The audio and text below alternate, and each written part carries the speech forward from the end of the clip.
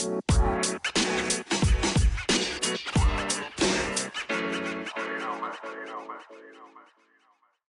right, the 2022 MLB draft is finally over, but that doesn't mean there's any time to sleep or rest or catch up on life or anything else. It's time to get right back into more activity. The month of July anymore for baseball is just absolutely crazy now that baseball has decided that the draft, the All-Star game, the trading deadline, the Hall of Fame has always been the month of July. All this stuff is packed in July. Like, baseball decided to stuff all of its events in the 1 month of the season and then everything else just be kind of normal. I don't know.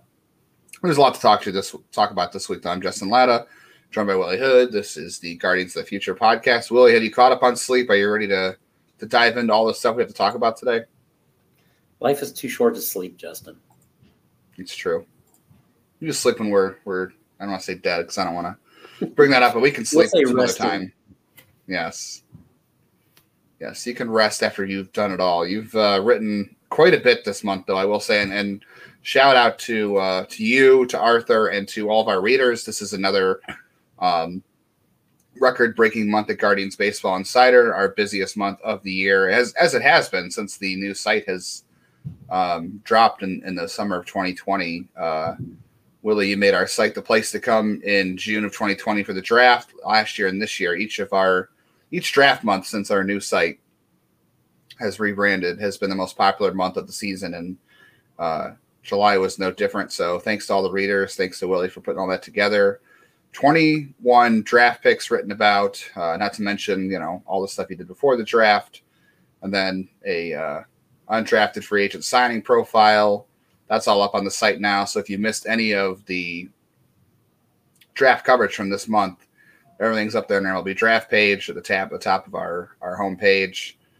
And then you spent Sunday night talking to me till like midnight on Twitter about the first round pick, and then the whole first day of the draft, really. So are you ready to hash it all out again?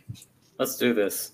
All right, let's do it. So this is going to be a draft heavy podcast. We'll get to some minor league stuff. This will probably be a long one. Who are we kidding? It's always long, but this will probably be just a long one. It'll be draft heavy again because the draft is over and we have a lot to talk about. So we did discuss a lot of the Chase DeLauter pick at 16 on the Twitter Spaces, which I will try to find a link to that and include it in the description of the podcast, and I'll share it again on Twitter because we did spend a lot of time on it on that discussion. So I don't want to spend a ton of time on it because I'm sure a lot of people listen. But if they didn't, just real quick, Willie, your thoughts on Chase DeLauter at 16, and also I want to get into the other options they had available at 16 and why they might have went that way. DeLauter's a good pick, good player. Somebody I wasn't 100% sold on. I think I've pretty well made that known publicly. I think there's high upside here. Dan O'Dowd compared him to Kyle Tucker. I said your floor is probably Tyler Naquin. We might get Tyler O'Neill. Let's go for that. That's still a very good outcome. I love Tyler O'Neill and would love it if the Guardians went and got him. So, I think he's a big guy, 6'4", 235, likely to slow down, but I've seen plus grades on his speed. You don't see guys that speed that fast and maintain it over their careers. So I think he slows down, eventually moves to right field because he's got an arm that can handle right. I think it's above average to plus. I think he was up to 94 on the mound because he also pitched for James Madison a little bit too. So there's that. He's an athletic guy that was a two-way player for a minute. Some swing issues, shifts that back foot when he swings, cheats a little bit on velocity. I think just bring his hands down a little bit and he'll get to the velocity a little bit better. Jared pointed out that he's self-taught, so his mechanics might be a little bit off. That maybe come from where part of that is coming from. And he's not from a larger school. He's from James Madison. So, maybe there's some coaching talent is there. I think he's raw because he's not your typical 3-year player in that one of his 3 seasons was COVID, and that was shortened by COVID.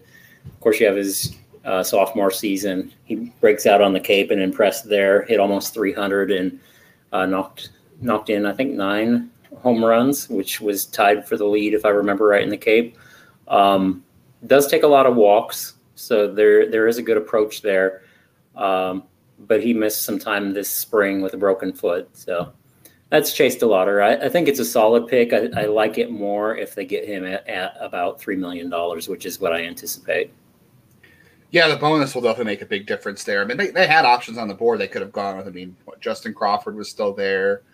Cam Collier was still there, although we saw today that Cam Collier got $5 million, which I don't think Cleveland was going to pay at that spot, which is why he got to the Reds, because the Reds agreed to pay $5 million and nobody else was willing to do that with him, at least where he was. I don't know if they bought him down, because the Orioles easily could have paid him $5 million, but obviously the first 10 picks, you're going to be asking for more than $5 million if you go there. So I don't know. That was an interesting case of where that went, but I would say talking to my friend Greg from Northside Bound, who is pretty wired into the Cubs organization.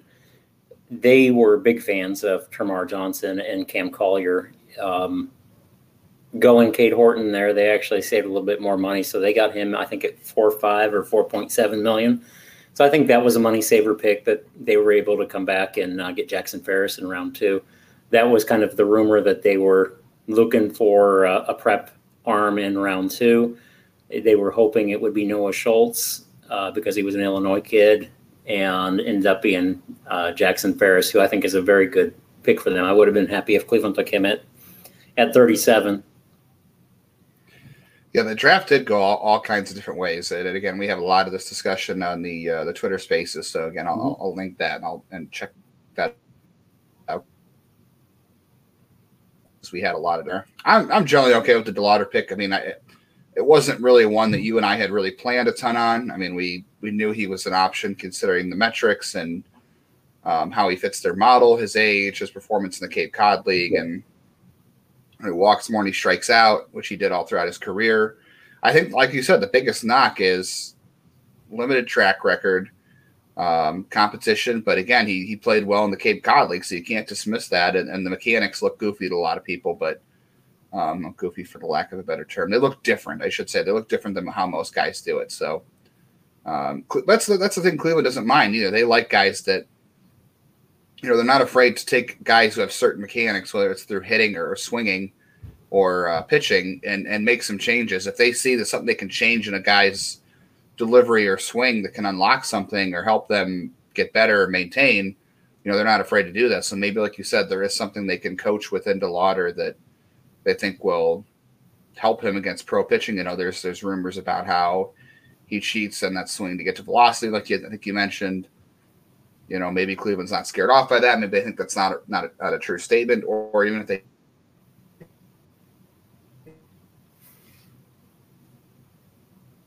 maybe there's something that's a good athlete. There's no questioning that. I think he's a good athlete, and I know people will look at the track record and they will say, well, they didn't do well with Tyler Naquin. I guess he had a couple productive years, but overall not exactly what you're hoping for from a first round pick, although he's had a pretty good career. I mean, it wasn't like he was a bust or anything. He made it.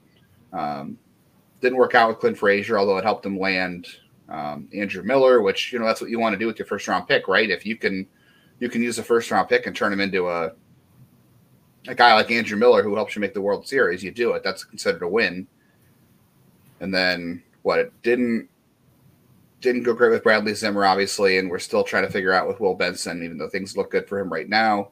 So you might look at the track record and say, well, we don't like this pick for that, but I don't think you can just say they had a bad track record of selecting outfielders or college hitters in the first round and automatically dump the pick because A, every player is different, and B, this is a new group. This is a new amateur scouting group. Barnsby leading this and using different ways to identify guys. So I think that you can't just say because they failed in the past they can't do it now, because if you look based on the past, remember they drafted Jeremy Sowers and how that turned it out. Well, they should never take college pitching in the first round ever again. See, they were able to change the narrative around that because they developed good college pitching now, so they have to find a way to do it with college hitters. And why not start with a guy like Chase DeLauder who has all the talent in the world? And we could point to a couple of college guys in house already that are performing at a high level, which is Stephen Kwan and Will Brennan. So there's a track record there, and those guys may be a little bit different than Chase DeLauder, but you're right. They have taken some college hitters and developed them pretty well. So yeah, there's no reason to discount it for that reason, but I don't know. We'll see. I don't want to say it's like a boom or bust pick, but they did compare to maybe what they. I mean, high school hitter is just as risky as anything else. You know, we've seen that with Carson Tucker so far. So there's no guarantees that even going a prep. The safest route would have been college pitching, right? Which is what they did in the second round in the CBA, I should say. Justin Campbell, I thought was a really good pick for them at 37. I know there's a couple of ways they could have gone there, but I think based on how they went in the first round, I don't know. I think you were pretty heavy on Campbell at this pick, were you not, Willie? Yeah. If you listen to the spaces, I mentioned him first thing whenever you asked who I thought they would go with there. Just made a lot of sense to me. I liked him at 20. I thought he was a potential pick at 16, even as an underslot guy. But gotta love the frame, 6'7", 220, 4 pitches, has above average to plus command. You know, that high arm slot, a lot of deception. And I think that there's velocity to be had with him, 90 to 94. Generally going to sit like 92 to 94, but can run it up to 97 on occasion. You know, has that plus changeup. I think there is definitely middle of the rotation upside with him. You think he's a guy that can move fast as well? I think he will, just because of the command. He's still relatively young for the class too. Just a shade, a month or two younger than average. But yes, I think he can move relatively fast. I think he'll go straight to Lake County next season. And you're looking at probably 2.5, 3 years of development there. Yeah, I mean, he could be in Double-A next year, which is no different than Tanner Bybee, so yeah, wouldn't shock me there. Yeah, I think with him and Messick, even I think Messick is one that they may be able to unlock a little bit, and both of them could end up in Double-A. Yeah, and just in addition to mechanics, strength training and just helping these guys kind of reshape their bodies. You know, Tanner Bybee, not out of shape by any means when he got into pro ball. I think he just mentioned that he was training to be more explosive and just training differently as a professional versus he did in college. And that's maybe the difference between a pro strength training team versus a college strength training team. And, you know, Campbell and Messick could both benefit from that. And you can unlock, I mean, Campbell already gets up to 97. So reasonable that, you know, you could see him sit in the mid 90s and top out at 99 if he goes the way Bybee is and trains to be a little bit more explosive. And Messick, you know, the same thing, sitting around low 90s, 89, 92, gets up to 94. Yeah, and I think it would not be surprising if he was low 90s up to 95 with that low arm slot. He's got a lot of deception too, and again, another guy with excellent command. I think his walk rate was like around 1.5, 1.6. That's easily a double plus command grade. How that carries over into pro ball, I don't know, you know. But I definitely think there's more to unlock there. Get him into the physical shape of being able to pitch every 5 days, every 6 days too, and just get him stronger. It's a short frame, compact frame, but he's a smart pitcher. So I definitely like that pick there too. Yeah, the stuff is there. So I wouldn't be surprised at all if you see a jump from him in terms of velocity and stuff, especially as he gets into pro training and kind of reshapes some things. Interesting to note two different things here. You mentioned DeLauder's a two-way player coming into college. So was Justin Campbell, I believe. And then I don't know about Parker Messick, but two guys that were two-way players. Yeah, Campbell was a two-way player, and Messick hit some, I believe, as a DH, though. He had a home run his freshman season. Campbell was actually a really good hitter, had good walk rates, gave that up his junior season to focus entirely on pitching. Yeah, so that's starting to become more of a trend for them, too, as you're seeing a lot of two-way players in their drafts. And then I also thought it was interesting that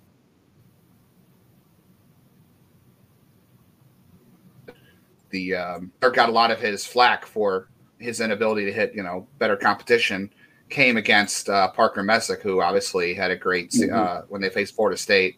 Obviously, Parker Messick had a lot of success against Chase DeLauder in that series, so also kind of ironic. But yeah, two-way players is becoming more of a thing for them. Let's talk about day 2 a little bit. I don't think we're gonna get into every pick hardcore here. I mean, we can if we have time, but day 2 was, so we just covered all the day 1 picks, rounds 1, CBA, and 2. Day 2 was rounds 3 through 10. So that is Joe Lampe, Nate Furman, Guy Lipscomb, Dylan DeLucia, Javier Santos Tejada, Jackson Humphreys, Austin Peterson, and Jacob Zibin. So quickly, Willie, 1 or 2 guys from day 2 that really stood out to you from that group. I like Joe Lampe. I like him quite a bit. I got to go to my favorite pick on day 2, which is Jacob Zibin, the youngest player in the draft, a guy originally from Canada that went to TXNL Academy down in Florida. But I think there's a lot of projection with him. I had him number 69 overall, so essentially a second-round grade for him. Getting him signed in the organization and taking your time developing him. It's a 2-seam, 4-seam. I think it's a slider and a change, if I remember right. But very exciting to add such a young arm with a good frame. I think that will continue to get stronger. I know Keith Law kind of said he had a mature body already, but he did add 2 inches and 25 pounds to that frame. I suspect that there's probably a little bit more muscle mass to come on it. He's already running around 220. So if he hits 230, 240 at 6'4", I would not be a bit surprised. I just think he's going to fill out a little bit more. Looks very athletic to me. Just a kid that I think has a huge upside. But they're going to have to be very patient with him. It's going to be a long road for him. I think those 2 were probably my favorite picks on day 2. I do like Nate Furman a lot too. Smaller player, plays second base and center field, gets on base, not a lot of power, but he can slap it where they're not, basically, and use his speed, and a quality defender at either position with a lot of speed. Yeah, I would say probably Nate Furman sounds a lot like Stephen Kwan at second base, so not really a shock there. That's a good one. He made the Cape Cod League All-Star game. He didn't get to play, obviously, because he's obviously going to sign, but he did make the Cape Cod League All-Star team, which was nice to see. I'm with you on Zibin. I'm surprised he was there at round 10. I think at that point I thought he was going to school. Yeah, it's kind of the strategy that the Angels went with last year and this year. They had a pitcher last year from Florida. I can't remember his name in particular. He went to IMG Academy that they kind of floated down to the 11th round. Paid about $1.25 million last year. So it's a similar thing with Zibin. He goes in round 10, just a round earlier. I think Cleveland probably popped him in round 10 because they were afraid other teams with money, potentially the Angels in front of them, who signed Caden Dana for $1.5 million as an 11th round draft pick. I think Zibin would have probably been a target of theirs there. So Cleveland made sure that they got a guy that they liked in the 10th round instead of waiting until the 11th. Take a risk. The kid could always say, you know what, I want to go to school. He does have a South Carolina commit. Initially committed to Kentucky and then changed late. So he would have 2 good options, either taking the money or going to school, but I think he's going to sign from all indications. Rumors are there's already a deal in place, over $1 million. So, yeah, he's going, 800-something thousand over slot there. So we'll see. Yep. That's a lot of money saving to be had. And then Cleveland has some college guys they can save some money on, in rounds 3 through 9 there outside of Santos and Humphreys. I like Furman with you. I like Zibin. I think I'm really interested in Austin Peterson. I like the slider. He's a big kid.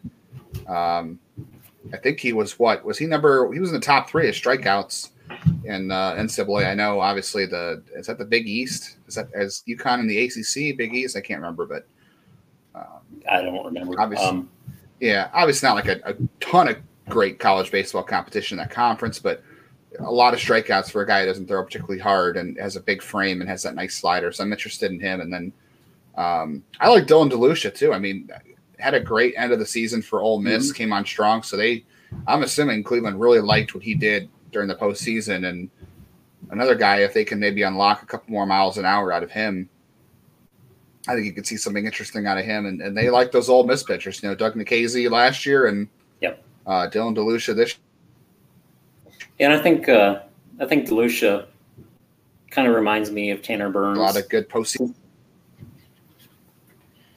Yeah, that postseason run, man, that postseason run for DeLucia was huge.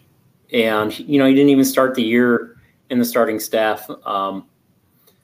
He worked out of the bullpen and initially doing that, and then basically took the ball when it was given to him and ran with the opportunity and really held on to that spot and pitched them to the College Baseball World Series. And going back to Austin Peterson, I agree with you. Good frame. I like the slider. There's a change up there. He's 90, 92, 93 on occasion. But, it makes you wonder, he's got excellent control already. Can they unlock a tick or two on velocity, and that makes him a different pitcher? I think you see that question, so to speak, with several of the guys that they took in this draft. They definitely leaned into guys that have good command and then took some risk on a few guys that don't have that command, but we're very athletic, like an Adam Tulloch on day 3, and even going after Jackson Humphreys, whose command kind of backed up on him in round 8. Javier Santos Tejada, another guy that doesn't exactly have the greatest command, but there's a nasty stuff there. 4 pitches, fastball up to 98, and slider with high spin rates, fastball with high spin rates. Then he has a curveball and changeup that he's working on.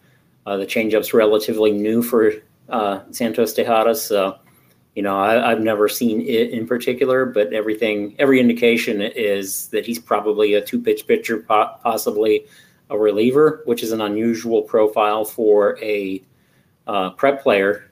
But you don't know. Different circumstances. He's a kid originally from the Dominican Republic that came a little bit older and was drafted as a 19-year-old by the Guardians, which is one of 2 19-year-old prep players that they went with this year. Kind of against the model, but I don't think of him as a typical 19-year-old just because of the rawness with what he is, but also the stuff that he has. So I think it's a good gamble.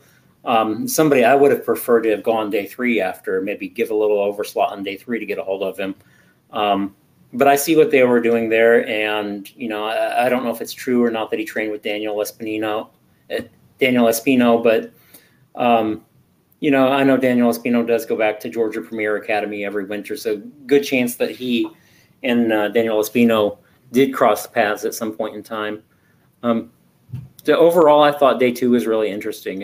I think you and I talked about Joe Lampe being maybe a light version of Will Brennan, more speed, less arm from him. A guy that has played shortstop, second base, center field too. Now he's a center fielder mostly, but a guy that's been around the diamond is what I'm really getting at, and performed well on the Cape when he had his opportunity there. Yeah, that was day 2 was interesting, and I like what you said too. I think they really balanced this draft quite well. Not necessarily in terms of who we think is going to be good or whatever like that, but I think balance in terms of they took some strike throwers. They took a Justin Campbell, a Parker Messick, a lot of some upside, and a guy like DeLucia and Austin Peterson, but also taking some risks, like you said, on Santos and Humphreys and Zibin. They balanced a lot with their college pitching and went more towards prep arms because they saw something they liked. And is there anybody on day 2 you thought was I don't know, it's in day 3? It's just anybody that was eyebrow raising in day 2 besides that? I haven't really looked heavily at the board. So it's hard for me to say. I've really focused on those write-ups, to be honest with you. Yeah. There were some guys I think I tweeted out that were there and made sense. Guys like Jacob Zibin, saying that I had him ranked 69. Even Jackson Humphreys, those are 2 guys that I thought would go much higher. I had Humphreys at 94. I thought he was solid 3rd-round material, where I saw Zibin as a as a second round arm. I kind of think they drafted backwards a little bit. They went after some college bats that they liked because that was the depth of the draft, and then they came back to the prep arms. I felt like prep arms were deep this year, deeper than usual, 3 rounds deep, and my general rule of thumb is either draft your prep guys in the first 2 or 3 rounds or don't draft them at all, unless it's like a later flyer pick, like a Ventimiglia last year. Logan Clark this year, he's a flyer pick. You hope to develop him, some tools there defensively with him and some pop. I don't have a problem with guys like that later on that, you're going to slow down and try to develop them and get something out of them. Not likely, but they're not going to commit a lot of money to either of the 2 of them anyways. So. Yeah, I mean, there were a couple guys out there, I think, on day 2 where we were talking about. There was I'm not going to remember his name, the shortstop that I think Eric Longenhagen mentioned from Fangraphs. Oh, yeah, Demetrio Christianos. Yeah, he was out there, and then there was Trey Dombrowski, who I thought, we both thought had a good chance to go to Cleveland. There were a couple of guys there that fit the profile they didn't go with, so I won't say there was anything surprising, but there were definitely guys on the board I think we thought were pretty, I don't want to say slam dunk day 2 picks, but just like really fit Cleveland's usual mold. I mean, I don't know if we really saw DeLucia or obviously not Santos, and you had Humphreys on the board. Those are guys we weren't 100% sure of. And then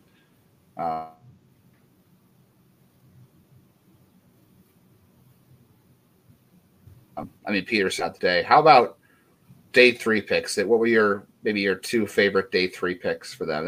That's rounds 11 through 20. So real quick for those listening, Magnus Ellerts, right-handed pitcher, Jack Jasiak from USF, another pitcher in the 12th round, Tyrese Turner, shortstop, USC in the 13th, Prez Kavanaugh, outfielder from UNC Greensboro in the 14th round, 15th round, Adam Tulloch, a lefty from Arizona State, 16th round, catcher Logan Clark from Taft High School, 17th round, Angel Zarate, who's an outfielder from North Carolina. The 18th round, they had UC Riverside right-hander Zach Jacobs. 19th round was Walter State Community College right-hander Gio Rivera Jr. And the 20th round, another North Carolina player, left-handed pitcher Sean Rapp. So 2 of those guys that stand out most to you? I like Magnus Ellerts. I pointed him out to you and Jared as a guy that I didn't think Cleveland would take, which is hilarious because of the walk rates with him, because his walk rate was around 5 or just above 5 when I got digging into his numbers. This is all, pre-draft. So I didn't think that they would take him, but I do like the profile with him. I think it's probably a power reliever there. Jack Jasiak missed a lot of the season. He's another strike thrower, low 90s, can get it up to 94. Nothing sexy with the profile, but I think he has the potential to be a very good pick for them, maybe a sneaky good pick. Tyrese Turner is somebody I think that, they could probably move pretty quick through the system, a guy with really good speed. His problem is he's a center fielder, left fielder, second baseman. In this draft class, brought in a lot of center field talent, and they already had middle infield talent, so I don't know where time is going to come for him. Initially listed and drafted as a shortstop, but he does not have the arm. If I remember correctly, several years ago, he had an arm injury, a labrum injury, and just never returned to that. Had all of 4 games at shortstop in college. They announced him as a shortstop, but he's not going to be a shortstop in the pros. But excellent ball control skills, or bat control skills, I guess I should say. I really like Adam Tulloch. I think he could be a sleeper if they can harness him. A guy that was up to 96, according to Barnsby. Everything I saw was 92, 94, up to 95. But Barnsby mentioned him up to 96. So, that may be from his Cape performance. But he was really good on the Cape last year. A lot of these guys were Cape performers, that they did really well. Ellerts was, Furman was, Chase DeLauder pitched on the Cape. Magnus Ellerts pitched on the Cape this year. Press Kavanaugh pitched on the Cape. Zach Rivera, you said, was MLB Draft League. Yep, and Sean Rapp pitched on the Cape too. So a lot of guys that have had that additional those additional views for the organization. I think that made them comfortable taking a risk on them, so to speak. Also, there's several guys here that attended the MLB, almost at the NFL, the MLB combine. Mm-hmm. Yeah, they're not that good. Maybe they're that good athletes. They can go to the NFL combine. Who knows? I mean, Cleveland does like athletes as well, so you never know. You're talking about Tyrese Turner real quick, and now I'm thinking that sounds a lot like Richie Palacios. That zone control and doesn't really have the arm for short, but can play second or left field. That sounds a lot like Richie Palacios in a way. Now that you put it like that.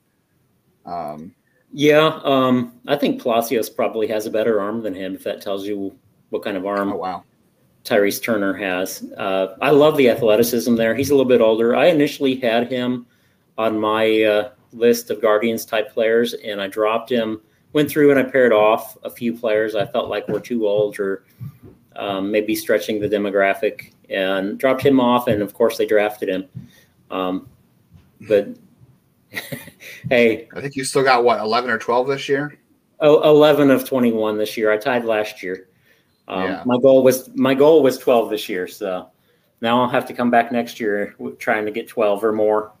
Maybe just don't delete some of those guys, because clearly this year says, age, maybe I don't say age isn't a factor. Maybe they were a little more loose on age, and it's hard to predict on how they were going to go with guys like Santos. Like you said before, Santos, he's 19, but he's not a typical 19-year-old because of his inexperience. So that makes a lot of sense where he went there, because there's so much untapped potential there. And they took a risk on Humphreys, kind of, believing that what he did before late in the season, where things kind of backed up, was still real. And Ellert's the same thing, and even Adam Tulloch, even guys that I think he went to 3 different colleges. He went to, I forget where he went initially, but he's Virginia last year. And you pointed out that the Dodgers selected him last year and he didn't sign. And the Dodgers, are an incredible development system. So they're really good. Like what they saw from him. They're really good at identifying. He's really not he didn't have didn't have great control in Arizona this year. The stuff was okay, but he didn't have great control. But like you said, another one of their traits too is that, he was a great performer on the Cape. The control on the Cape was really good. And they're willing to overlook maybe a bad draft year and look at a past year and believe. And if they believe that that's closer to their true abilities, they can overlook a bad draft year and go for something like that. And I think he fits that. And just that he has bounced around so much, like you said, 96. I think the arm angle is interesting. Of course, I really liked Angel Zarate. Zarate was another guy I know you said was a tad old for the class, so he was not really a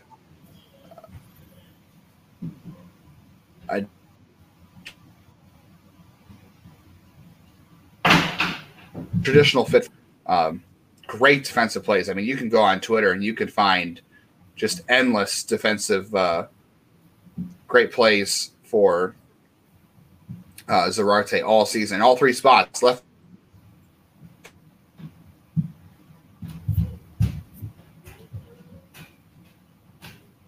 Can definitely play defense, and I know he walks more and he strikes out, and I'm super interested in a guy like Rapp Slider, and curious what they do with Gio Rivera. Gio Rivera had an Oregon State commit this year. I guess I'm sure he's going to sign with Cleveland, because I'm sure they didn't draft him, but I didn't think we're going to sign. But Oregon State liked him enough to give him a spot on their team next year, and Oregon State's been a great program the last couple of seasons. So I'm interested to see what the upside is for Rivera too. Yeah, I like Rivera. He's an interesting arm. Lots of power there. Has a high spin fastball and slider. Also has a curveball and a changeup. I've been told that his curveball is really good too, but I've never seen it, so I can't speak to it. Don't have any quantifiable numbers to put in on that. But he was used out of the bullpen at Old Dominion, transferred from Old Dominion to Walters State Community College down in Tennessee, and started 5 games, including a complete game in which he struck out 16 batters, So I think there is potential for a starter here, but, I think the command's probably 50, which would pass as a starter. definitely, with 4 pitches, he's young enough to develop as a starter, but I suspect that he might be a power reliever and somebody that they would consider moving relatively quickly that direction. Even the guys that they got this year that are older or don't quite fit the demographic, there are things about them, like all of the guys that are already 22 years old are barely 22 years old. Zarate turned 23 during the draft. There was another, Humphreys turned 18 the day after the draft. Rapp just turned 22. Tulloch just turned 22. So they're young for that age demographic, if you will. Santos is another one. He's young for 19. And Clark was a young 19-year-old. While it's a little bit older, they're still on the young side of that age demographic. I think day 3 was really interesting. I only had 2 of the 10 picks on my list. That's where I really lost. I lost steam, so to speak. I think my favorite player from day 3 may be Adam Tulloch. I really like Gio Rivera too. Interested in Zach Jacobs. I like the small athletic frame that he has. I know he's 88 up to 90, 91, but I mean, he's 6'1", 170. It's a low arm slot, but I suspect if he gets stronger, there's a little bit more there, and he has excellent control. His walk rates were sub-2. That's 60 command to me. You mentioned Sean Rapp's slider, something to really like. Zarate, excellent defender, can play all 3 outfield spots, probably a 4th, 5th outfield type. On-base guy that can hit, just the bat-to-ball skills with all of the hitters. I don't think that they really reached on any of the hitters as far as bat-to-ball skills go, minus maybe Logan Clark, who's not going to be a big bat-to-ball guy, but you have to draft catchers to have catchers in your organization, or you have to you have to bring some into the organization some way, so you might have to bend a little on some guys that are going to rack up some Ks and play solid defense for you. Yeah, I know some people are like, oh, they didn't draft a catcher. Do they really like Bo Naylor? Or why aren't they drafting more catchers? I don't know. I'd have to go back to see who was available. I mean, there was 2 guys obviously we discussed was Brady Neal and Ike Irish, who are both undrafted, so they're gonna go to college. Yeah. I don't know. They're just there were a couple guys like Logan Tanner went in round 2, 1 pick after Parker Messick. I can see taking Parker Messick over Logan Tanner. As much as I like Logan Tanner, I think they made the right pick with Messick. Yeah, I will say, Messick was not. He obviously didn't have Tommy John. That's the one thing too. We should probably point out is no Tommy John arms this year. Usually every year they pop one guy who has had arm surgery and they've had rehab. I think other teams were more willing to go with Tommy John arms. In fact, the Padres drafted 2 of them. Well, there were so many. You had to. Yeah, and I think teams were looking for value, and I think Cleveland just happened to miss out. But Jack Jasek and it's true. Jack Jacobs both of those guys had shoulder injuries and missed some time. So I don't know if it was labrum or if it was Therese Major or what it was with those 2, but both of those guys missed time with shoulder injuries. So they did get 2 pitchers that were injured, just not a Tommy John arm this year. Yeah, I thought for sure. The one guy I was really okay with was Hunter Barco. That was the guy I was kind of hoping for in one of those 3rd round picks, and obviously did not go that route. But Messick's fine. He was healthy. And they did take risks on JCX and Jacobs, as you said. So, but those guys are healthy now, supposedly, so that's good. And obviously DeLauder missed part of the time, too, this year with an injury, but nothing serious. It was just a foot injury. So, mostly healthy class this year. And yeah, day 3, there were definitely some more risks there. Like you said, they bent a little bit on Logan Clark. Obviously, they like the catch and throw there. I looked at his Twitter, and the guy, if you base it off his social media accounts, the guy is always at a baseball training facility somewhere. The guy does put a lot of work in. At least he's always posting about it. So at least we know he's there. He's working out a lot. So I know Barnsby did say they like the work ethic and they like the character there. So that's something they especially value in catchers is the ability to put in the work and the character working with the pitchers. So obviously that made a difference for them there. And they signed Mark Falia out of UC San Diego, was their only undrafted free agent so far. I know you mentioned he's the brother of 2 former major leaguers or 2 former pro baseball players, so not a shock there. And he's also not a bat to ball guy either. He's had some power, but obviously they signed him for his defense as well. So yeah, and I think just looking at his video, it looks like sub 2 times that he's putting up. He played catcher in high school, played quarterback on the football team. So athlete. There's athleticism. I think they're betting on that. 21-year-old with a good frame too. I think they're going with the raw tools with him and bloodlines and athleticism, and want to see what they can develop. But yeah, there's definitely power there. But also he's got that Brandon Guyer thing going on where he's hit a lot. 15 hit by pitches his junior year or this season. So, his teammate that started at catcher, Emiliano Gonzalez, was all Big West as a freshman. So I think we know why he wasn't the everyday catcher. Get his bat in the lineup, and you got a young player on that team that's an excellent catcher too. So. Yeah, we'll see if they get the upside out of that, but not like what they've signed a couple catchers over the last couple of years. You had Zach Fascia last year, and Joe Donovan. I'm trying to think of the other one too, who's in the system.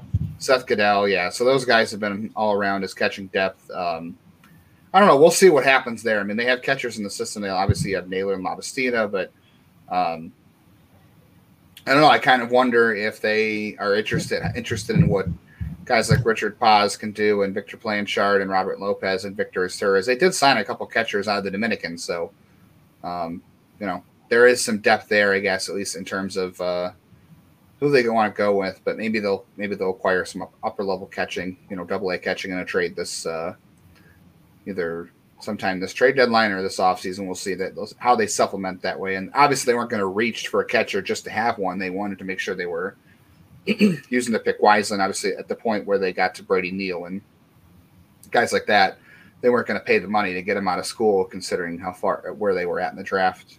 I mean, I guess you could have gone for a Cade Hunter, or I don't know if that was really a fit for them anyway. But I guess there were ways you could go, but not worth reaching for. And I don't know, they took a guy they liked out there, and they'll supplement with free agents. We'll see how that goes. Yeah, I think they kind of stayed within themselves, so to speak, within the first 10 rounds. All those guys kind of fit the demographic, minus Santos Tejada. I think he was more of a risk play there. Humphreys was really good most of the season and kind of faded to the end, and that could have been from fatigue. So I'm not going to really weigh that too heavily with Humphreys. I know he was impressive last year, pitching them to the state championship as a junior, and then also, going into the 60. I can't remember the name of the event for Prep Baseball Report, but he impressed there. I think that's where a lot of scouts really took notice. I know Kylie McDaniel, in fact, tweeted about him at one point in time too. So very excited to get those 2 prep arms. Like I said, Santos Tejada is probably the risk on the first day. Day 3, all of that felt a little bit different. Yes, they stuck with profile with hitters and pitchers, but there were a few more risks on day 3. I think that's exactly how you should probably run a draft, though. If you're going to take a risk, do it with the picks where there's probably less of a return anyways. Mm-hmm. So why not go for a little bit more ceiling? All right. Well, speaking of that, I don't know. Do we agree that maybe the pick with the most upside is Chase DeLauder, considering there is a star level talent in there? Yeah, I agree with that. Okay. And I don't know. Would you also consider him the pick with the most risk as well? I mean, I don't know. Maybe there's not a ton of downside there, but I don't know. If he has the most upside, does he also have the most risk in this draft? I think he has a solid floor. If he's Tyler Naquin, you're not happy that he's Tyler Naquin, but he's still a major league outfielder. I think biggest risk is paying $1 million plus to Jacob Zibin when you could have spent that on a college arm. Taking 3 prep arms on day 1 and 2, I guess I should say. It kind of blurs together, but spending that $1 million plus on Zibin, Humphreys is probably going to get between 500 to 750K. I'm not sure. I haven't heard anything specific, so I'm just guesstimating. I think that was risky going for 3 prep arms on day 2. I like the play of going after a prep arm or 2. 3 seems a little excessive to me, but I think it was about relationship with Tejada, that they were probably already familiar with him via Daniel Espino, and also a good risk. Huge upside for him. But it's still a risky pick there. I think overall the riskiest pick on day 1 and 2 is Jacob Zibin. I don't really consider day 3 picks very risky. True. Because they're going to sign all of these guys, or they're expected to sign all of these guys. So I think spending over $1 million on a kid in round 10 and going well over slot, $1 million over slot to get him, that's a pretty big risk. I don't think it was the last. Well, maybe he was the last guy I can remember them taking the 10th round, giving $1 million to. You'll be familiar with this name. Was catcher Alex Levinsky. He was a 10th round pick, and they gave him $1 million to not go to college at Georgia Tech. And heck of a player. Just struck out a lot and never. I don't think he ever got past AA.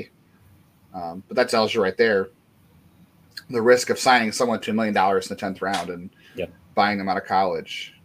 Well, I already hit on it, but Zibin is also 17 and a half years old. So there's that. And, pre-show, I talked about a friend of mine that was a potential draft pick that ended up out of school before his senior year was even over with and didn't even get drafted, and was a potential top 2 round arm. So, yeah. So definitely the money factors in there for sure.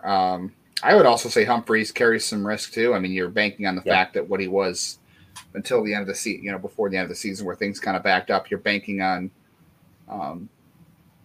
him kind of reverting to form there. And he's another young kid out of high school too. And still it's from a good area. Yeah. They did have a good view of him before the draft because he attended the combine. Zibin attended the combine. Peterson attended the combine.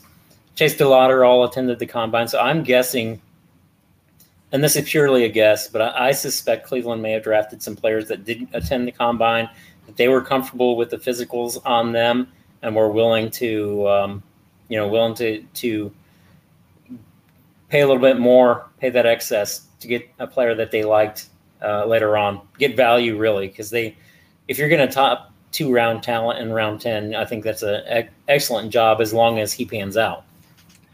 How about, I don't know, I guess we probably already, maybe it's Adam Tulloch, maybe it's Zibin. You did say Zibin's a risk. Is there any sleeper in this class you like the most? There's a lot. I think there's a lot of them. Yeah, I think Tress Kavanaugh has a good chance of being a good backup outfielder. Same thing with Angel Zarate. A guy that won't surprise me if he does well is Gio Rivera, a big frame guy that I think they can maximize, get more out of.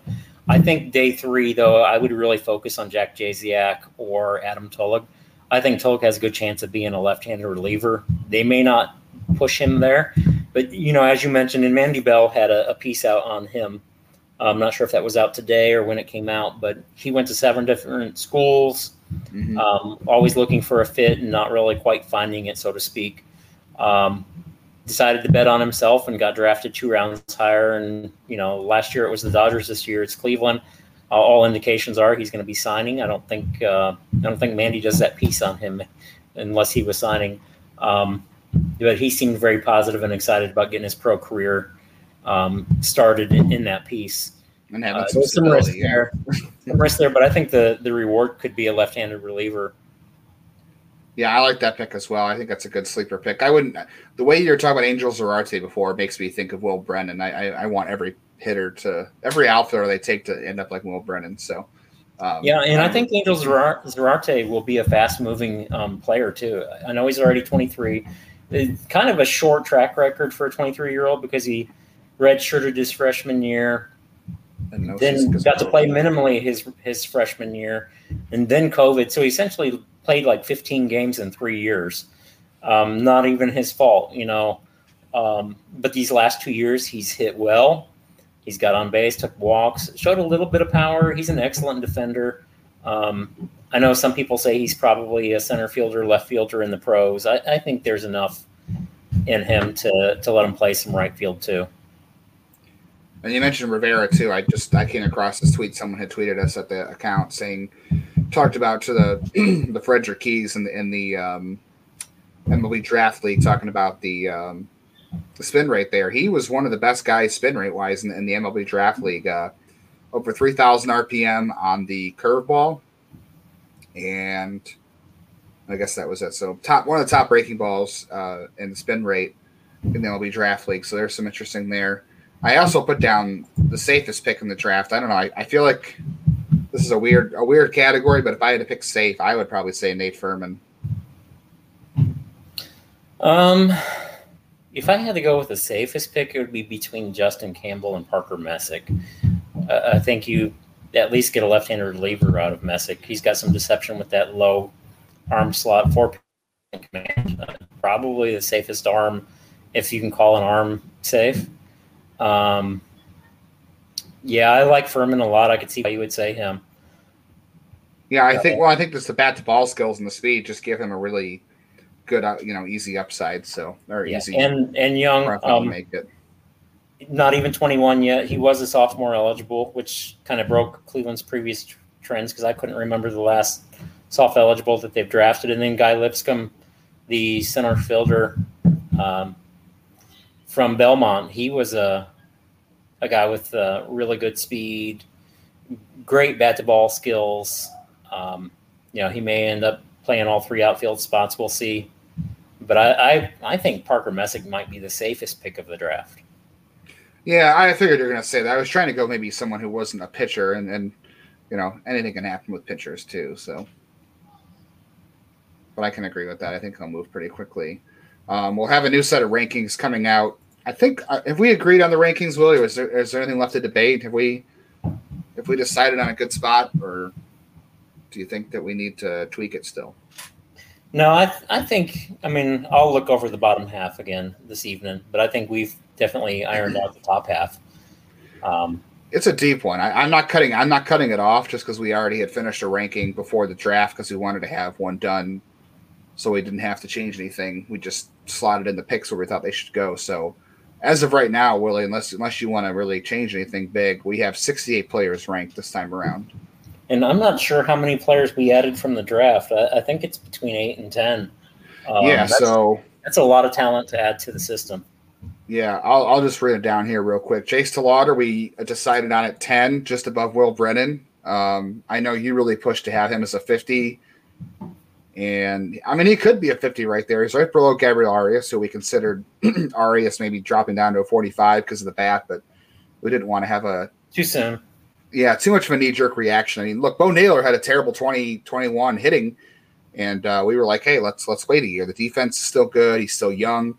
Same with Gabriel Arias. He's still young. The defense is still there, and let's not have a knee-jerk reaction here. So, I don't know. Maybe we can debate it one more time whether we give Tillauder a 45 or a 50. I know you're fighting for the higher upside there. I'm just a little bit nervous about the risk. So he's currently, right now, we have him 10th. Right above Will Brennan and right below Gabriel Arias. Justin Campbell, 18. We gave him a 45 as well. I could easily see that being bumped to a 50 by next year. Parker Messick, we slotted in at 25, right between Cody Morris and Will Benson, I should say. Will Benson made a big jump in our rankings, deservedly so. Joe Lampe at 28, so that's 4 right there. A 45 overall, right behind Petey Halpin and right above Nick Mikolajczyk. A little bit further down, I did have Jacob Zibin at 43. I know that's kind of low considering where, based on where you had him ranked in this year's draft, but like you said, there's a lot of risk there in the 10th round, and kind of hard for me to slot where Humphreys and Peterson were. I had Humphreys 46 and Peterson 47, both 40s overall. I think I had Humphreys above Peterson just because of the upside, but I don't know, Peterson's a little bit safer, but figured that in those spots that low in the rankings, you go with the upside over the safe pick. But I like Peterson a lot. And then Dylan DeLucia at 54. So 1, 2, 3, 4, 5, 6, 7, 8 guys. DeLucia is. I could argue to have DeLucia higher than Peterson. I had Peterson in that 5 to 7 range, and I think I had DeLucia in the 5 to 7 range too. Mostly because I thought Peterson would go higher than what he did, but as a senior sign and a guy that went to the combine, smart play on his behalf, by the way. It guaranteed him some money instead of some team trying to offer him $50,000 or something like that. He may have made himself some money by doing that. So I like Cleveland taking him in round 9, and they'll probably 75% him with the 160 and save 40,000 on him. I think that he could, any of those three. I'm higher on Humphreys. Peterson has a longer track record than DeLucia. DeLucia has that 1-year wonder. I think he's going to be fine, but you can always say he's just a 1-year wonder at this point because he pitched 2 seasons at Northwest Florida State. So not a long track record there, but he's performed when he's gotten the opportunity. So. Yeah, I think DeLucia, where I ended up putting him, was between right behind Davis Sharp and Isaiah Green. I think the relief risk is where I had him there, but you could also argue that Peterson has some relief risk too because he's a bigger guy, and I think the arm swing is kind of long. The mechanics are a little bit long, but he throws a lot of strikes and he has the track record. So and Peterson's right above Will Dion because Dion's having a great year, but he's also old for the Carolina League and I think tops out like 90. I think the thing with DeLucia is, you have a sinker, 4-seamer, a nice slider, and then a curveball that's underdeveloped. I'm sorry, not a curveball, but a changeup that's underdeveloped. But there's still excellent control with him. So you got a 4-pitch mix with him. I'm not sure Austin Peterson has that 4-pitch mix, but he does have that frame where if they clean up the delivery a little bit, you could see him potentially hitting 94 on a regular basis. We've said that before with Mason Hickman, thinking Cleveland's the right organization to maximize velocity for him, and it just never turned around.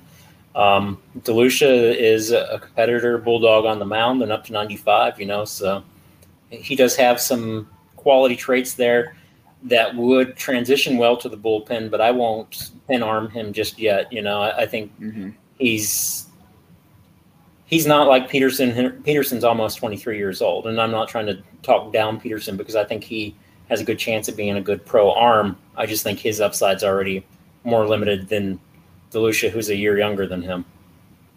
Yeah, I could definitely agree with that for sure, the upside. And that's why I had Jackson Humphreys above Austin Peterson, but I guess you can kind of throw DeLucia and Humphreys in the same bucket. But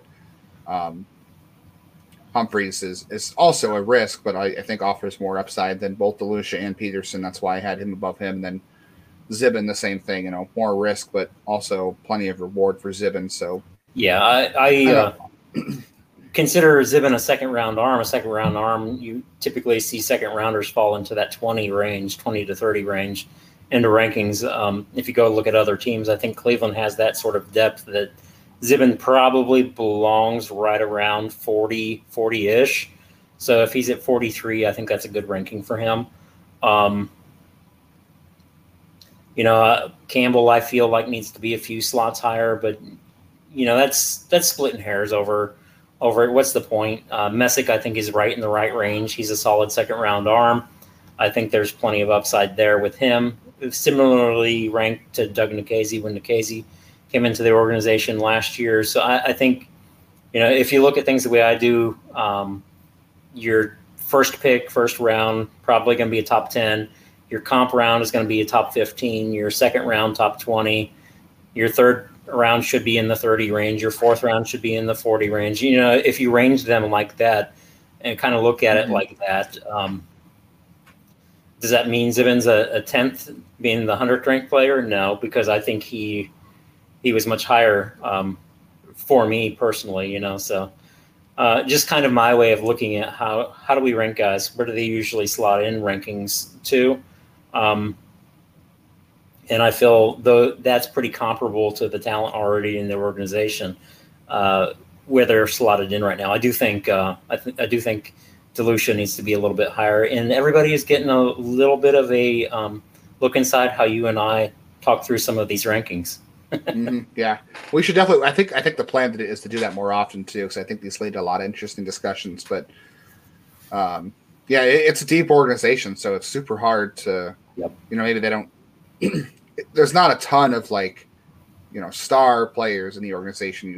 We have a couple 55s here. We have Valera and Espino and Williams and Naylor all 55, and I think we debated on Rocchio being a 55, and Freeman last year was 55 for us before the surgery, and he's been playing well lately. There's a lot of guys you can make arguments to bump, and DeLauder certainly, I think. Excuse me, you mentioned it's worth a 50. I think there's some risk there, but it's just so deep, and it's hard to really slot everybody in. I think our big hang up there with giving him a 50 is he really that much better than Will Brennan, what Will Brennan represents? Yes, he should be ranked higher because of the upside. I think Brennan could arguably be a 50, and I think DeLauder could arguably be a 50. I'm okay playing it safe because he doesn't quite have the track record of a 3-year college player. Having missed, and Brennan's performing in the pros already. Yeah, exactly. And Brennan's in AAA, so Brennan. Normally, my path is safer guy towards the higher rankings, the guy that's ranked higher, so to speak. Bo Naylor, for example, he got the nod over Brian Rocchio because Bo Naylor's performing at a higher level, literally at a higher level. He's in AAA, and he's in a more important position too. Yeah. Yeah, a similarly important position to shortstop, him playing catcher and performing as well as he is in AAA. I think you give the nod to Naylor over Rocchio in that case. For me, DeLauder, that 55 potential upside. Let's hope he becomes a 60 one day, and we both look like idiots for saying he's a 45. I'm okay with that because I don't know these guys as well as you do, so I'm not complaining or not proclaiming. I'm not gonna even try to be the expert you are in these guys, but that would be a great problem to have. I think we're taking the conservative path, and we're also kind of honoring the depth, so to speak, of the organization because there's a lot of talent there. We did debate on dropping Arias a little bit. I don't think it's right to drop Arias too soon. We didn't drop a lot of players. We didn't drop Naylor. We haven't really dropped Rocchio from his early season scuffles, and now he seems to be rebounding. Arias it's just been an odd year for him, having that injury and then getting hit, and he missed a couple of months, and he was up for 2 games, then he was back in AAA. Just been a really odd season for him, so I could see where his head is probably spinning a little bit. There was potential that he was going to make the major league roster from opening day. That didn't happen, thankfully. So. I would say the only guys we really dropped were due to injury, and we didn't even drop Espino, and he's been out since April, so we haven't moved him. There's a couple guys that that dropped due to injury, but not him. We decided to sit on Espino, and I mean we know what he is, the potential number one for the organization. Definitely concerned with the shoulder barking at him the second time. This being the second time that the shoulder is barking at him. Because he didn't pitch in Instructs last year, if you remember that.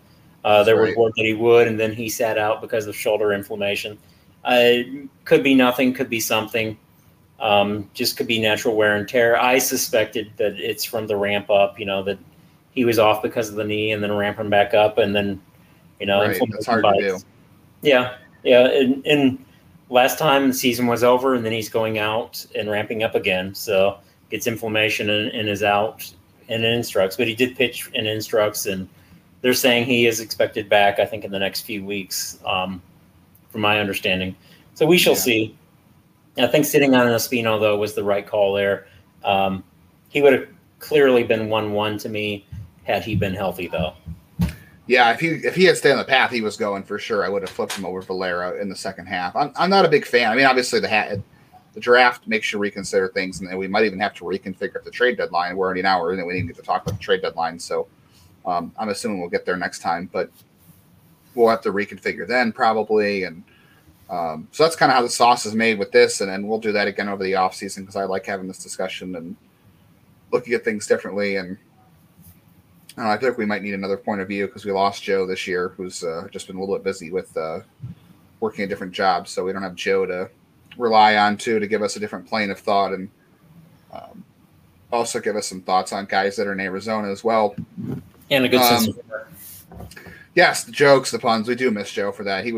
Someone tweeted him the other day asking about Joey Cantillo, and he had mentioned he is out of the business right now, so we do miss Joe for a lot of reasons. Since always good for a fun headline and a great pun. So let's run through the minor league stuff as quick as we can because I know we've already gone over an hour. Cody Morris has made 3 rehab starts so far in Arizona. He's up to 3 innings. He's looked pretty good. The stats say he looks good. I guess we don't know if he looks good. The stats say he looks good, which he should. He did last year when he rehabbed. So I wouldn't be surprised if his next outing is in Columbus because they need the arms because it would appear that Kirk McCarty is going to be on the Cleveland roster tomorrow, following Brian Shaw, who might be an opener tomorrow. If you haven't heard that, I'll let you collect your thoughts on that. If Brian Shaw doesn't pitch Monday night against Boston, he might pitch as an opener Tuesday. So Columbus is going to need the arms. So I wouldn't be surprised if Cody Morris is in Columbus for his 4th outing of the season. I got to watch Ryan Webb yesterday. I was really impressed. Great. The changeup looked really good. A lot of fade. Was getting a lot of swings over the top.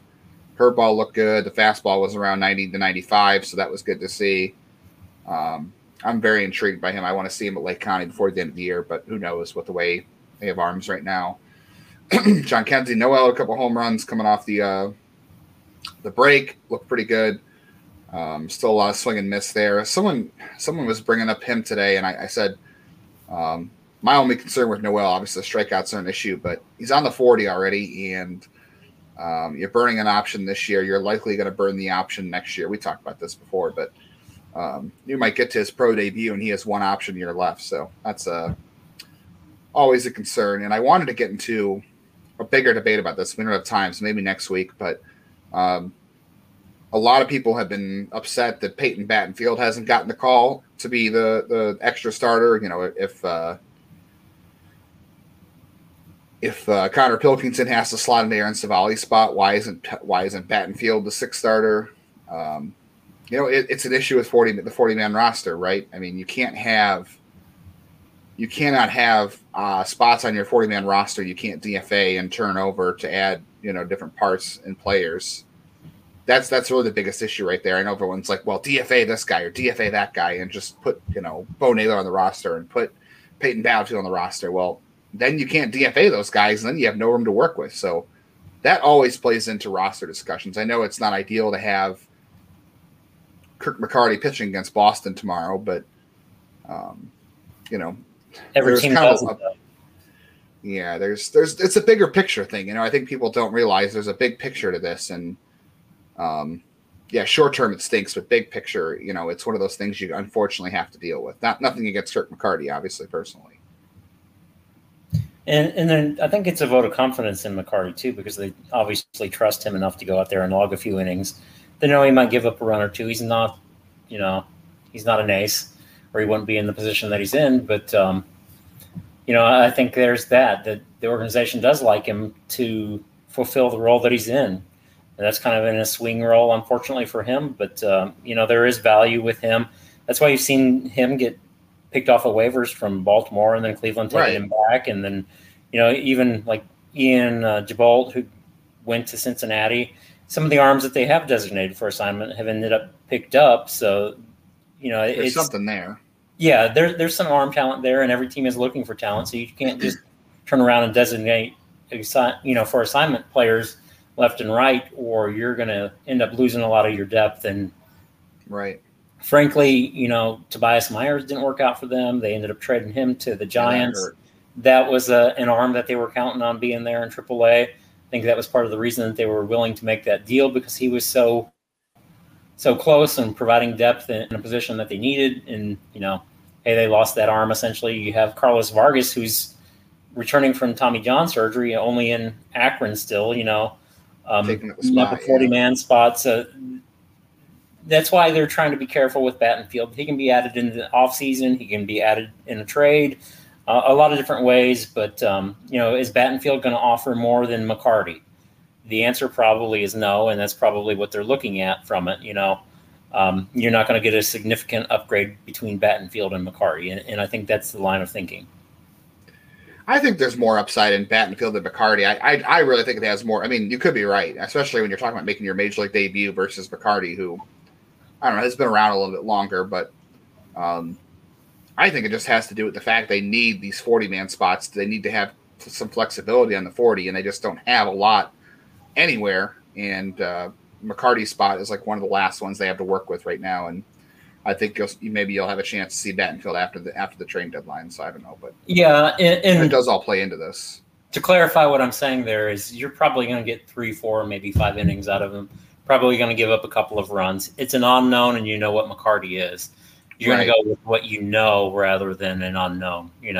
We haven't seen Peyton Battenfield respond to the major league level. Velo's down a little bit this year. If he was pumping 94, 95 every start, they might consider going with him and just giving him a run. But, for now, I think they're just holding off, biding time, so to speak. I do think he ends up getting a shot sometime this year, and it might be after they potentially trade someone, Zach Plesac or somebody like that. Yeah, hopefully that happened. Not just, Plesac, but to make some trades to consolidate some of their depth. Adrian Martinez is on the IL with the shoulder issue. That's unfortunate. He was out with what the captains called general fatigue, the coaching staff called a week ago, and now he's on the IL with the shoulder issue. So take that for what it's worth. Ethan Hankins still out. Was supposed to pitch in a rehab start in Arizona a couple weeks ago. Has yet to make an appearance, supposedly not related to arm injury. Joey Cantillo, this is one to watch out for. Joey Cantillo so far has not pitched since June 29th, and he is not, as of now, scheduled to be in the first 4 days of Akron's next series against Harrisburg. So right now, 4 of their pitchers are, somewhat known at this point. He is not one of them. So if Joey Cantillo does not pitch this week for Akron, that would be his, I want to say his 4th miss. I mean, I guess 3rd because you count the break, but he hasn't pitched yet in the month of July. So I think there's definitely reason to be concerned at this point if he doesn't pitch this weekend for Akron. So that's unfortunate because he was pitching his tail off before then. Oscar Gonzalez is rehabbing with Akron this week. So we'll see how he fits in back in the major league team and AAA because, George Valera is supposed to go to AAA, and then I don't think they count him on Oscar Mercado clearing waivers, so they don't have a spot for him in AAA. And Nolan Jones is still up, and I don't know how that's all going to work out, honestly. And then there have been no domestic minor league all-star games in 2 years because of COVID, and I don't know why they didn't do it this year. I guess they were still concerned. But in the DSL, they did have an all-star game, and Jason Chorio, who's the brother of Jackson Chorio, who's having a fantastic season for the Brewers minor league system. He was in the all-star game. Jose Cedeno and Austin Aldino also made it, so a couple of standouts in the DSL. And then, Willie, no all-star game in the Carolina League, but the broadcasters decided to get together and vote on an all-star team just to, have them. And Jake Fox, Will Dion, Jorge Burgos, Jack Leftwich, Victor Blanchard, and Elvis Jerez all represented the Hillcats. So broadcasters around the Carolina League think very highly of that Hillcats roster, especially no surprise with Fox, Dion, and Leftwich. Burgos has had an okay year, and Blanchard and Jerez have been okay, but definitely well represented there. Absolutely. That's a lot of players in the Carolina League, and it's a very young league, and all of those players, minus Jack Leftwich, are pretty young players too. And Leftwich is now in Lake County anyways. So. And pitching his rear end off too. He had 11 strikeouts in his last game. Yeah, he's been shoving. Really enjoying him. Yeah. Did not expect that at all. Boy, we covered a lot here. Do you want to get to it? I don't think we can do all the questions, but we can do a few if you want. How about a rapid fire pace on them? All right, let's try to do rapid fire. Geez, we do like to get to our questions because people do take their time to write them to us. So let me see if I can find the tweet. I have to go all the way back. It's earlier today. Here we go. So much. Okay, first we've got Hiram. He wants to know, where will Chase DeLauder? I didn't finish the question. I'm guessing, where will he start? I'm assuming Lake County, but it won't be this year. 2022 Lake County? Yep, agreed. Oh. And then he wanted to know if there was a pick that made you scratch your head the most. I don't know. I guess I don't know. I guess if you want to, we talked about Zibin in the 10th round, probably the only one, right? That just because of where it was. Knowing what it is, I mean, that was the pick that they were saving money for. I really scratched my head more on Javier Santos Tejada, somebody I felt they could probably get later if they wanted to buy him down. A lot of risk for him in that a guy that only been stateside 1 year. So I think Santos Tejada is almost like an international signing. Even though he's a 19-year-old arm, I think he's raw. He's a Dominican Republic native, so just 1 year stateside. It was an odd, but I think that Daniel Espino connection, Premier Academy relationship that the organization has probably came into play. They probably feel that they can work with him. I think he's clay that they can mold, so to speak. But that was the one that I questioned more than any of them. On day 2. Yeah, after you kind of described how it would be, or with him, with the connections and the limited track record, and what I think the upside is, I understood the pick a little bit more, so that makes a lot of sense. Nunzio is at a couple, so this is going to be hard to be rapid fire. Let's try to do it. Wanted to know, curious about this influx of outfield talent. How does it get absorbed in the 2023? I don't know. We don't really have time for that topic, he said. No accounting of signings right now. We just know Zibin for sure. Wants to ask if Tyler Freeman has 20 grade power. I don't think it's 20 grade power. I'm trying to think what we gave him. I have to go back and look, but it's not 20 grade. 45. I put a 45 on it. I could argue for 50 because he hits a lot of doubles and triples. And I think he's already got 5 or 6 home runs on the year, pretty close to his career high. Yeah. And I went back and I checked, and that's evenly split between Columbus, which is a hitter's park, and on the road. So I think a 45 is a solid grade for Freeman. Power. You gave him a 40 in the preseason. So, I mean, 40 plus. Yeah, I'll say that's fair. Definitely not 20 grade power. I think we both think that maybe 10 or 12 home runs is his long-term upside power-wise. Captain Clutch, is the 15 or more inbound pitchers good enough haul with the young rotation?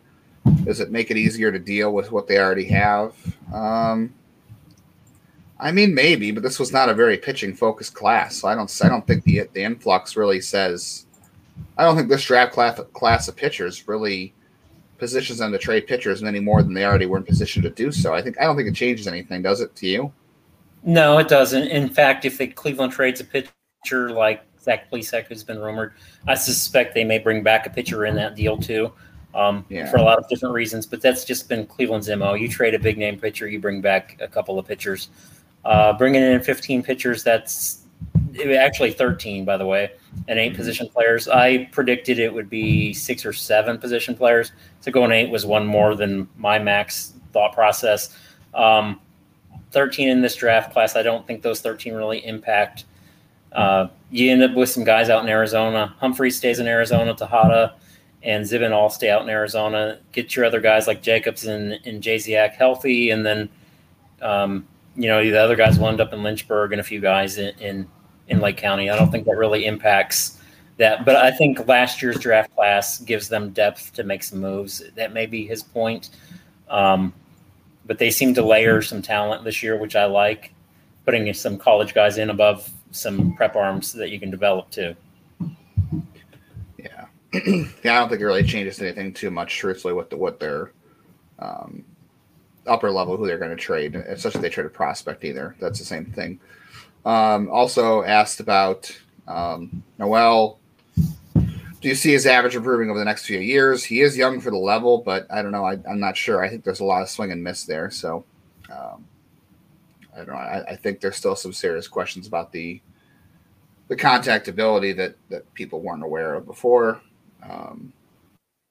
Derek Deese, which of the 2022 draftees do you see getting playing time in Lynchburg or Lake County before the year is over? That's a tough one. I don't know. They got a few guys out to Lynchburg last year. Mm-hmm. Aaron Davenport, I think, and Alaska Abney both ended up at Lynchburg last year, but not a ton. Maybe Sean Rapp made a lot of appearances at North Carolina, 42 there. They may go with him. He's a pure reliever. They may try to push out a Gio Rivera. They may want to see him. Maybe a guy like Jack Jasiak, who's said to be healthy, and even a Zach Jacobs. Get him some innings toward the end of the season. You're not going to see the prep arms at all this year. Those guys are going to hang out in Arizona and develop. I could see Nate Furman going to Lynchburg. Maybe you can have a chance to promote Jake Fox to Lake County and replace him with Nate Furman, something like that. Yeah. Maybe. Yeah, I think anybody whose season ended, like Dylan DeLucia is not going to pitch this year. Messick and Campbell probably not. Anybody whose season didn't go deep into the summer in college, you won't see. Yep. Or Peterson, you're not going to see him. Right. Yeah, I think like you said, Jasiak. Tolok, yeah, those are guys you might see that didn't pitch deep into the season. Anybody who just, because these guys got to ramp back up. They haven't played, so they have to ramp back up and then be ready to play. And most of these pitchers, you're not going to be doing that. Guys like you said, Jasiak has been ramping back up for a while just to make sure he's healthy, so he might be on a better track to pitch a few innings this year. But yeah, I think Nate Furman's a good option to get to Lynchburg at least. Yeah, absolutely. I can see that. Maybe even Guy Lipscomb too. What's that? Maybe even Guy Lipscomb too. The outfielder. Yeah, especially guys that have not, like I said, haven't played in a while. That's it for questions. So yeah, thanks to everybody who. We have one late submission from Blaze. First guy in the majors from the class. Well, you already said that. That's going to be Parker Messick, right? Probably. Not the guy who you're going to think, but I think probably. Yeah, I could see him or Campbell. I think it'll be a race between those two who makes it first in class. And I really like Campbell. So, I mean, Messick or Campbell, either or. Messick's a few months older and just it feels like he's more refined with his command and being left-handed. He may just run up there. But I think Campbell has a lot of upside. I really like that arm. He was 20 on my board, and if they had popped him at 16, I'd have been happy. So long as they went under slot with him. So either of those two guys. And his last one was a guy after drafted the 5th round who could see being a top 10 prospect down the line. After the 5th round, Zibin. I guess Zibin, yeah, Zibin, and I guess even Humphreys as well. Those two guys after the 5th round, I think, are both high school pitchers with a lot of upside but a lot of risk. So if things break the way they hope, then they might be top 10 prospects. Yeah, I mean, Zibin reclassified, and that's part of the reason he was so young. So you're looking at a guy that was potentially a first, second rounder next year, and to get him in the 10th round this year and get all the development time in with him. My concern with that is, you have the 5 years, he'll have to be rostered, and you start burning options on him. But if he's the talent that I think he could be, that might not even matter anyways. Yeah. All right, well, we're not going to get to players of the week picks this week. We'll hold that off, especially because last week there was no games anyway. So there's a full slate of games coming up. I don't know. Maybe you and I will debate that on the side, and then we'll throw it in. We're not going to get to it on the podcast because we can put that on deep into it this week. Yeah, we still haven't decided winners from the last couple weeks, so we'll get to that. I was willing to throw 3 weeks ago. We talked about Planez and Bybee and Gaddis and Jones. I was willing to call that a tie because you said you wanted your Jones pick to count, even though he made his major league debut that week. So I was willing to say that's a tie. And then 2 weeks ago was a tough one. So there's no draws in baseball, Justin. That's not true. There are draws in some baseball. I think the Cape Cod League there's ties and spring training. Yeah, there's ties in spring training, and all we're good enough for is spring training. So that's what we do. All right, well, we've gone long enough. We'll figure out the players of the week. Next time we do this, Willie, it'll be the day before the trade deadline. So I don't know if anything happens between now and then. I guess we can figure something out, or I'll talk to somebody. And if not, we'll be talking the day before the trade deadline, and it could be an interesting discussion. So looking forward to that. Yeah. All right. Well, thanks for listening. Thanks for following, and thanks for reading. Like I said, great month for us at IBI or GBI. Wow, it's been a while since I slipped up like that. So. Definitely time to get out of here. So we'll catch you next time. Thanks.